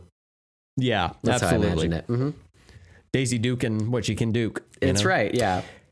Let's see. I'm glad she killed that pervert in the past. That was good. What else? I wrote down a note. This guy's painting sucks. Was there a guy that was painting something? Well, I wrote a note about the art board that the teacher has. It seems to be that whenever someone dies, he is coloring and cutting out kids in the way that they died and making a mural, which I found fascinating. It was terrible. It was so weird. Yeah. And they're all bloody and stuff. He was like, here's scissors, and they cut off their head or whatever, like, shears or whatever. They cut off their head, and like there's like blood splattering again, kind of like I don't know, Sweeney Todd looking fucking thing. But it's weird. That plays into the sequel a little bit. So towards the end of this movie, he has this whole thing, and then he's basically like, he wanted the main girl, Nariko or whatever, to be the winner, sort of, and he has her like as an angel in the center of it. And throughout the movie a little bit that he has a daughter like in the mainland that he doesn't talk to, like he's divorced or something like that, doesn't get along with her. And he says something to them at the end where he's like, I don't talk to my daughter or whatever. And like, but like you're amazing. The sequel, one of the kids that signs up for it is his daughter. And she has that artwork hanging in her living room or whatever, or her bedroom. And she's basically like her voiceover that I saw. Again, I've only seen like 15, 30 minutes of that, something like that, of that sequel. But her voiceover is basically like, my father died on the island. He did this thing when I found this painting, and he's like, there's this angel girl in the center, and it's not me. So she's trying to sign up to be like, why did he want this other girl? Like, who is this girl? Why is it not me? How could she possibly tell that wasn't her? Because it looks like her too. It's the most basic ass drawings. She has like a similar haircut though. It's like basically just like a bob with bangs. And I'm like, it does look like you. Why would you possibly not? Yeah, it's totally funny. That's so like 80% of you girls that went to this island. That's it. But yeah, his artwork lives on. His daughter has this. Oh, thank God. Disgusting. So yeah, it's so weird. But yeah, so let's talk about too, like the ending too. Like there's some twists and turns and stuff. The two guys that have are like the bad guys that have been brought into this, like they're the bad teens that know how to kill or whatever. You find out one is like a sociopath, signed up for this shit because he wants to do like a purge. He's just into it. The other guy, you don't really know to trust him or not. Like he's helping the main heroes, but then he turns on him, and then he's really helping him again, and he's actually figured out a way to like disable the necklaces. I really didn't know his allegiance the whole time. I didn't remember that stuff, how it all ended. I was confused a little bit about the teacher. He like they're like, oh, we're gonna go check and make sure the other kids died and he's the sole victor, and he's like, no, fuck it, like he's the winner.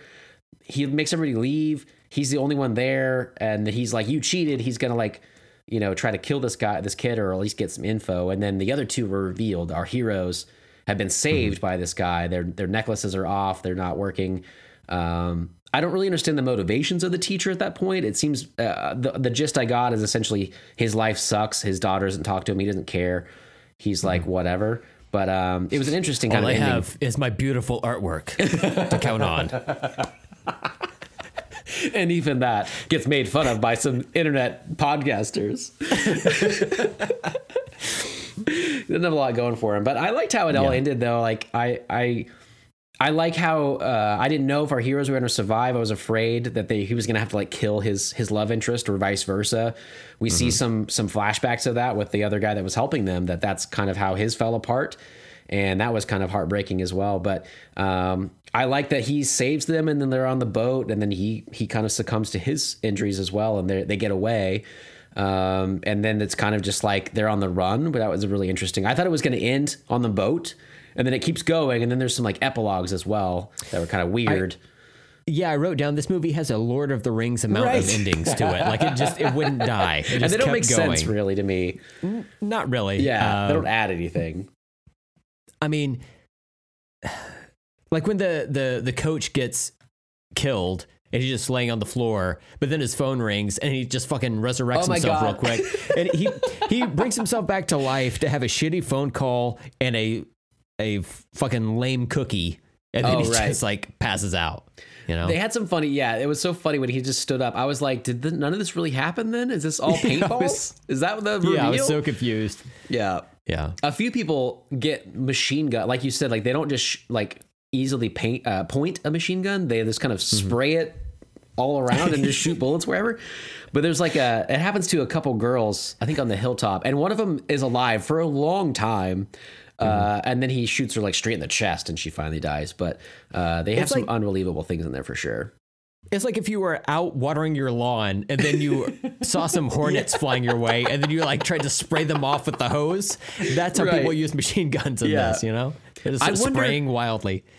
So that kid you would think would know them that better, I guess machine guns, he would be like a more ruthless killer. But the rest of them, I could see that. Like teenagers, they don't know, they've never shot a gun. Like they just like, oh, fuck it. Like it just goes everywhere. Like I just touched it, it went off. I don't know. But it's kind of interesting, to see him do it that way. But for some reason, I like it. It has a charm to it. Like much like the Weird Blood, that like it's a very serious movie, but at the same time it's over the top in a lot of ways. That I just really dig. I wonder, for one, upon rewatch with subtitles for you, and then just a rewatch in general, what this will mean to you and everything. But I do want to mention a few things about the sequel here in a little bit. What else do you got for this one? Really just two main notes, well, three main notes, which is one, this definitely feels like an early 2000s movie, the earliest possible 2000s movie since this came out in 2000, but it just has the overall feel to it, just like cinematically, it feels like a movie that in another universe could have been made by MTV Films at that point, Oh my God, totally, 100%. Like, from the people who brought you Joe's Apartment,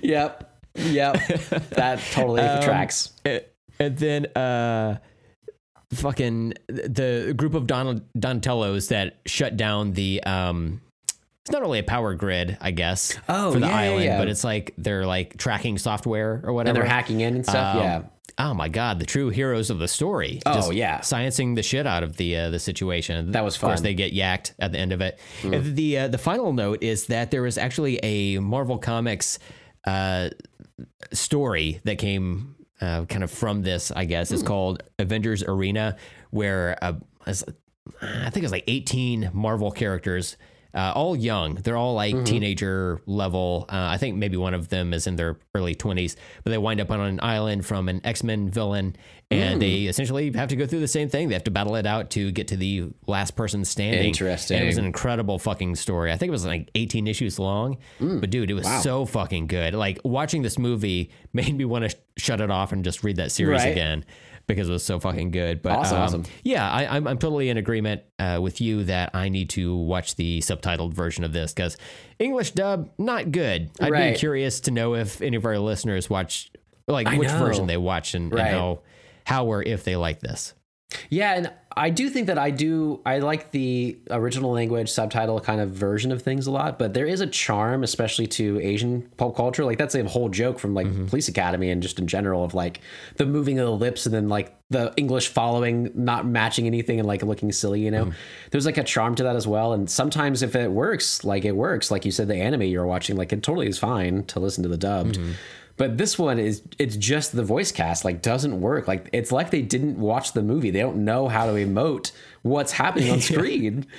And it's so jarring like that. So I'm glad that you at least, still, you didn't hate it, it seems, the movie. So Oh, no. That's good. Like I Didn't ruin it. definitely have respect for the movie itself. It's just like some very specific gripes with the English dub Right. that I've got with this. So I'm definitely going to rewatch the subtitled Right version on. at some point, and hopefully that'll be like a brand new viewing experience altogether for me. Yeah, it'll be really interesting. Maybe we can hit that back up again, before our next Asian Pop Culture Month or whenever that comes about. So, Next episode. okay, wow, we got to get on this. Okay. Yep, I got it turned on right now. Looking forward to it. So I watched this over 2 nights. My wife wasn't really into it. I did tell her about it. She seemed intrigued enough about it because she's like a Hunger Games fan, and sometimes she just indulges me if I want to tell her about some weird movie I'm watching. But she didn't watch it with me, so I watched it, and then I finished it really late last night, and then I found Battle Royale 2, which also is streaming at most places, but is the original Japanese with the subtitled version. And I was just curious. I don't know about this one. I didn't look it up on Rotten Tomatoes. I'm not sure about Battle Royale. How well it was received. The second one had like a 39%. So it seems like it definitely had dropped in like people like really liking it. Okay. I was scrolling through the Wikipedia and there was a 3D re-release of this movie in 2010. That does not need to be this does not need to be a 3D movie whatsoever. That's so weird to me. I'd be so curious about that, but yeah, it doesn't really need to be. So it's critical, 88% on Rotten Tomatoes, it looks like. And the sequel has like a 39 or a 36. So big drop off then. Yeah, I don't know all the people involved, but essentially the idea is at the end of this one, our main two love interests, the heroes of our story, have escaped. They're on the run. The sequel picks up where it's, I think the very first scene you see, one of the very first ones, you see like a building and then it just fucking collapses. And then they keep zooming out slowly, and every building around it is collapsing, and it's like being blown up. And it says like terrorism has spread across the country, and it takes place like a few years after this. And he and she have become like terrorist leaders. They're like blowing shit up around the country. And the survivors of the first survivors movie? of this movie, yeah, like Shuya is like a main hunted terrorist, and he's like created a whole. It's like he has like a name. They're like the whatever Battle Royale Front or something like that. Like they're against this regime. They're like trying to not let people be taken for it, and so the government has passed a new law. A new Battle Royale program, a survival program where they've like upped the ante. So they're like bringing in new kids. It's like a troubled school. It's like all the kids that got kicked out of other schools. So it's even like hardcore is like the idea, I guess. They change up the rules a little bit. They give them like all like tactical gear. They have like camouflage clothes and like army gear, and they give them like more supplies and stuff, more weapons, but essentially the same idea. It's like they get kidnapped. They're like on a bus. They get drugged. They get kidnapped. A teacher or military guy like is like you're gonna do this, whatever. And that's basically where I've kind of gotten to. And it's in response to the terrorism of that. So I find that an intriguing concept enough. The little bit that I watched was basically as good. It was fine. I didn't see like a drop in quality really. So I'm intrigued to rewatch it. I might mention it again once we do our next episode if I'm able to finish it. But it's available out there too. So I'd be curious if you or anybody else would want to check that one out. So interesting. Yeah. Wild. But they do keep going. Do you think you would do well in this type of scenario where you were just like surprisingly brought with another, like, I guess 39 people, right? Just brought onto an island to No. be the last person standing? No. You? No. I don't think I would No, want to. dude. Yeah. Like, I'd fucking eat shit stepping off the bus and just break my neck and just be out. I feel like put his weapons back. He doesn't need his pack. He's good. Like, they would have to, like, have everyone either step on me or around me getting off the bus. And then, like, they would bring it to that little coach's office and they'd be like, there's only 39 people. What happened? Come on. What happened? And they're like, yeah, guy died stepping off the bus. He was a podcast nerd, and Did someone push him or? No, he just fell. Oh. He just door wasn't even open. He Oh God. he fell, hit the door, bounced back up, hit the driver's arm, made him open it, and then bounced back. It was really, yeah, it's pretty gnarly. You'd think it was only really 2 steps, but really got to him. He made it like 8. He made it 8. He turned it a 2-stepper into an 8-stepper, Wow. and yeah. Hit it a couple times every way down. We didn't even have the collar on him. He could have. Couldn't even put it on him yet. He could have just left. Honestly. You would take yourself out immediately, wouldn't you? Yeah. I feel like I would be like some of those other kids. I don't want to work my way through it. I like the idea of some of them that are like, fuck this place. Like, we're not participating in this. Yeah. So I like different versions of that. Not the ones that like immediately just kill themselves. I feel like that's honestly in that situation, that's a viable, thing for them to do. Like, I'm fully not participating in this. I'm just not going to do it. But I like the ones that are like trying to get together, like the nerds, like you said, the Donatellos, those kids, those are my favorite. The guys that are like trying to like hack in and just disrupt whatever they can and get out of there. That's the best way I could hope. But I feel like just much like any kind of apocalypse scenario, a zombie apocalypse, whatever, I don't know that I want to live in that world, let alone would I be good at it. Do I want to even try? Fuck, it just sounds like a lot of work. Imagine going through your pack as you like scurry off into the jungle. You unzip it and frantically look for your weapon, and it's just a bar of soap with a note attached to it that says, wash your ass. Does it have a string, a rope, so I can swing it at least? Nope. Oh, just, God. It's simply a bar of soap. I can put it in a sock and do a homie don't play that, maybe? But that's the best option I got there. I mean, I guess, Wow. you just got to try not to get yacked while you're taking your socks and shoes off. That's true. Yeah, you need, yeah. Man, either way, you're just fucked. See, this is not a world I want to live in. Yeah. I don't think I'll be good at it, but none of these kids were either. So we're in good company. A lot of them died. They're not very good at living. That's very true. It's very true. Lesson to be learned in school. Try to be good at living. Right. Okay. Yeah. Come on, kids. Yeah. Well, I'm glad that we still did that, though. I think that was a good movie to do, to tackle. I'm looking forward to reading Chainsaw Man. I'm so glad you recommended that.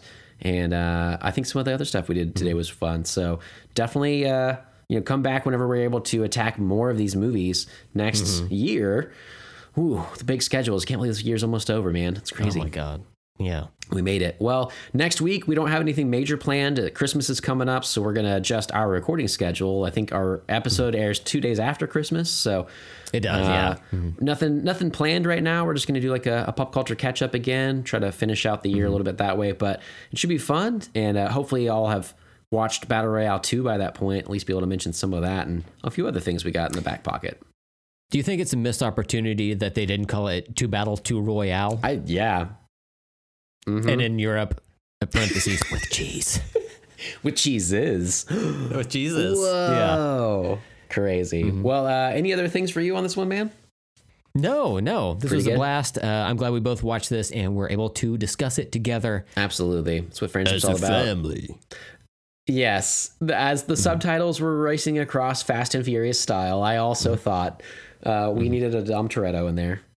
Yeah. You know what this movie's missing? A soundtrack by Ja Rule. What's he doing? That actually, the era fits again. This was like around the same time as Fast and I hear Furious. he's got a festival he's planning. It's coming up. It's going to be fire, bro. Oh, absolutely.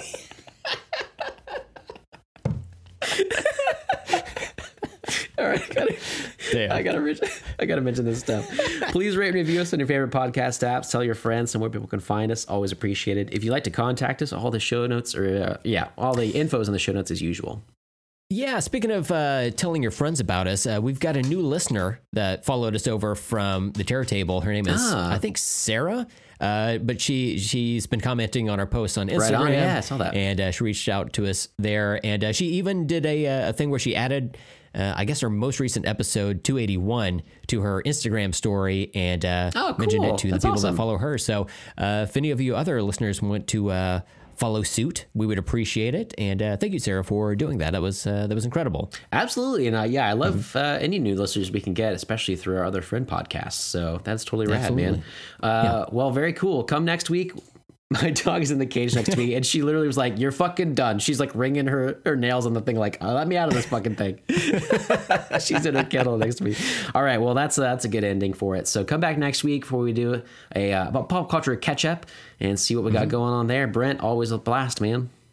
It's been a pleasure, Excellent. my dear boy. Oh, wait, what did you say? It's been a pleasure. What? My dear boy. My dear boy. I thought you said waiter boy. I was like, am I your servant now? Waiter. Hey, this melon is no good. I think that was an outtakes thing. Yeah. That's perfect, though. You'll hear it in a minute. Exactly. And until next time, I'm Steven. I'm Brent. And let's talk later.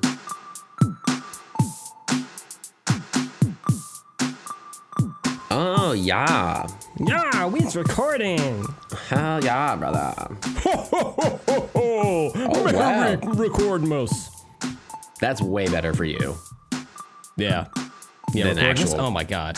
Than like, well, I mean, like Christmas. The problem is Recordmas is followed by Editmas, and that's when it becomes a real pain in the ass. You know, it's like Boxing Day to Christmas. Yeah, it's like Editmas is the really for a few days after Recordmas, which is the problem. And Recordmas comes every week. It really does. It really does. People don't know, like when they listen back to listen to these episodes as they come out, it's a podcast. It's audio that's there. It's already put together. Most people don't even think about the assemblage of it. But behind the scenes, it's you and I, kind of like in those like old, like you can see like old black and white footage of ladies working in a little like call center where they're like plugging in like 1/4-inch cables from one jack to another. That's what it feels like sometimes, you know? Like the more guests we have on, the more of that we have to do, you know? That's right. Connecting a lot of ports, trying to stay in line. It's tough to keep it going, man, but hey, we do it. You know, I looked the other day, there's all kinds of cool new recording stuff for podcasts, and there's one from Adobe that's called like just like podcast studio or something. I don't know, but they're like, it's like in beta, and I was like, oh, this is cool. They use like AI to like edit the ums and buts and stuff that are like filtered throughout your talking, and I was like, oh, cool. It would edit it for us. What? But I really need this. I need to know the quality of it, you know, because I know the quality of ours is a certain level of low, and I don't want it to do better than us and feel like a machine has bested me, you know. Yeah, exactly. So like it'd be so disheartening if we take our 2-hour audio files, throw it in that Adobe processor thing, and then it comes out and it's like 23 minutes long just from all the ums and uhs and just general silences of people not laughing at stuff we think is funny. I cut every instance of pussy and dick out. Well, that's half the show right there. Right, so you can't just get rid of that AI, please. That is the show, AI. It's nothing but us and ums and butts, all that shit. Hell yeah, butts, brother. Hell yeah, dude. Team butt. Team butt? Team butt. Yeah, I guess so. Team butt, sure. Whatever. Team butt? Team butt. Sync word? Maybe we got there early, but yes, definitely keep that in mind. But I did want to ask you here in the outtakes. Do you have a go-to breakfast item if you go out to breakfast or brunch at a new restaurant that you try? Like the standard to like test how good they are? Yeah, like a basic level for basic leveling. That would be edited out. Well said. Adobe, get on that shit. Yeah. Well, I'll say that we just got back from vacation. We were in Belize, which is amazing. And we stayed at a resort that had like a bar right outside our little room. And it was nice to be able to go out there, and they had breakfast included, and I would get the Gringo's Rise and Shine, and this is my standard. I know I almost switched it up. They had like banana pancakes, never got them. They sounded good. I was like, I got my Gringo's Rise and Shine because it's the standard Gringo is what I imagine. It's like eggs, your choice, protein, your choice, wheat toast, potatoes, fruit.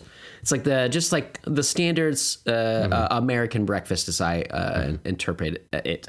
And it's usually scrambled eggs for me, bacon, wheat toast with butter, some fruit on the side. And that's just like that's how I know. If I'm going to a new place, I know that that's not really going to disappoint me. And I also like Amanda likes to get pancakes a lot, which helps me because if she gets a big enough stack or a big enough pancake, she usually doesn't finish it. So I still get that sweet if I want it, that breakfast dessert, if you will. But I get my savory in the beginning. So and if you want, you can make a breakfast sandwich out of it. You get a lot of options that way. Yeah. When you were in Belize, did you go to the Oddity Museum down there? No. You didn't go to Ripley's Belize It or Not? Interesting. I thought that would have been a surefire. There were so many shirts that were like, it is unbelievable here. There's so many puns on it. You would have loved it. It was Pun City, dude. So many. It was great. It was like iguana. Iguana not leave here. Like it's because it's unbelievable. That's like a t-shirt you'd find like at the port. It's so good, dude.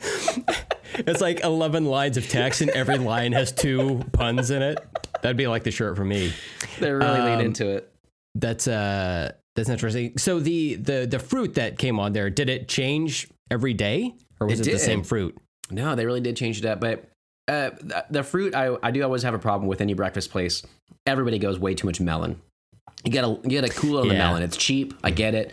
They're not good. I don't like them. Cantaloupe, get out of here. Don't need it. The rest of them, who cares? What are they even called? Don't know. Get out of here. I didn't get a single grape that whole time. They had pineapple, fresh pineapple some days, though. That was nice. Yeah, it's great. That's really what I'm looking for at any kind of tropical place, is fresh pineapple. So they did do that a couple times, but yeah. Oh, man. A nice room temperature pineapple chunk. Oh, my God. Oh, yeah. Is that what you're looking for? Yeah. I'm just like, sometimes they just keep it on ice or whatever. If it's at a buffet, you kind of take it out of there. Right. I asked them, I'm like, go ahead and pop that pineapple in the microwave for about 94 minutes. Wow. Okay? I want it nice and room temp. That's how cold it is in the ice. I didn't realize you liked it that way.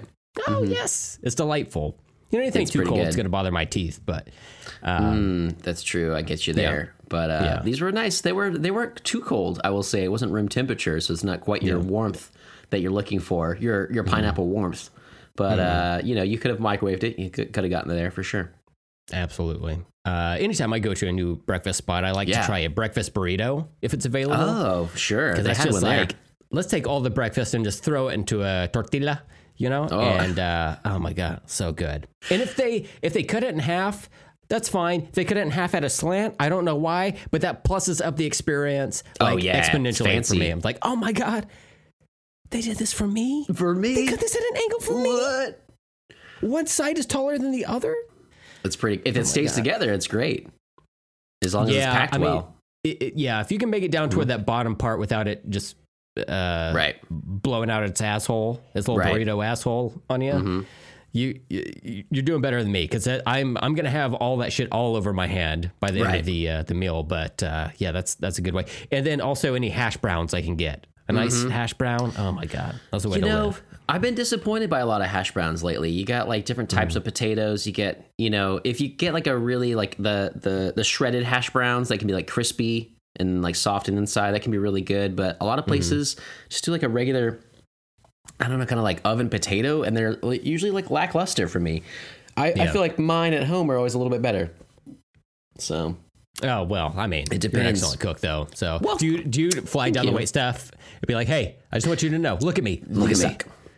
These suck. I could do it better. Right. Look at my face. Get this melon out of here. Yeah, I do. Well, I try not to be rude to waiters, but when people bring me melon, I do assume I get to throw it back. So that's on them more than on me, I feel. But I like that too. I'm not a big breakfast burrito kind of guy, but I feel like I need to experiment more with it. It's like I'm trying my normal stuff that I eat all the time. I'm not branching out for that. But if you do that, like this one they had at the restaurant, I did read it. It basically was like a burrito with breakfast stuff added. Like it's got the refried beans. You do that too. Like what do you like in it? Yeah, it had like a layer of refried beans, a deep dish Chicago style pizza. You know, it had eggs, bacon, cheese, melon, onions, Honeydew. Peppers. You like that stuff? Yeah, you throw that all in in there? Room temperature pineapple, of course. Yeah, of course. Oh my God, that's when you know it's good. If they wrap that in pineapple spines, oh, okay. Yeah. I didn't realize. It sticks in your gums, but it's, you know, it's worth it. You get to eat it for longer than you expect. Fair enough, man. I like that. Yeah, I got to get on that. So yeah. All right. Well, sync word, Team Butt. We circled back to it. I mean, we I couldn't kind of top liked it. burrito butthole. Burrito butthole? Yeah, you kind of got there eventually. So I feel like we could change that up if you don't mind. I mean, we're all kind of ass related at this point. So exactly. Yeah, burrito butthole. Okay. It just has a good alliteration. I like it, you know, it feels good. Yeah. Butthole just in general. It's, you know, I mean, it's a good word. It's got my initials, you know. Right. It's good. I like it. Mm-hmm. Yeah. All right. So butthole. Burrito. I didn't realize that I could have been calling it this whole time. Most people find that naturally. Yeah. They just sense my demeanor and they're like, oh, this guy's a butthole. This guy's fucking a butthole. Yeah. FBH. All right. So burrito butthole to sync on 3. 1, 2, 3. Burrito butthole. Hey, take this melon back. Hey. This honeydew is a honey don't. You know what I'm saying? Get out of here with that shit. I can do it better. I imagine you just walking around with, what do you call those? Like holsters with melon ballers on the side of them whenever you travel. And you see a melon, you will ball it, but then you don't even like it. It's kind of like when you make hamburgers. Your hamburgers are delicious, but you don't eat them. Mm-hmm. Right. I'm Same thing with your melon ball. Yeah. Mm-hmm. I don't need this in my life. Yeah, that's right. But I will admit that the act of melon balling something is fun. You done that before? You ever melon balled? I've never done it. Yeah. Mm-hmm. He's like, I'm not much of a cook. What rappers mean when they say they're balling? They're just making maybe they're working at a buffet. Ballin'. I just imagine like Lil Nas X like rolling around like his cowboy stuff, like you said, like walking with a holster of like spinning melon ballers and stuff. You know, could be a thing. I don't know. You never know. I'm not in the hip hop world. I don't know.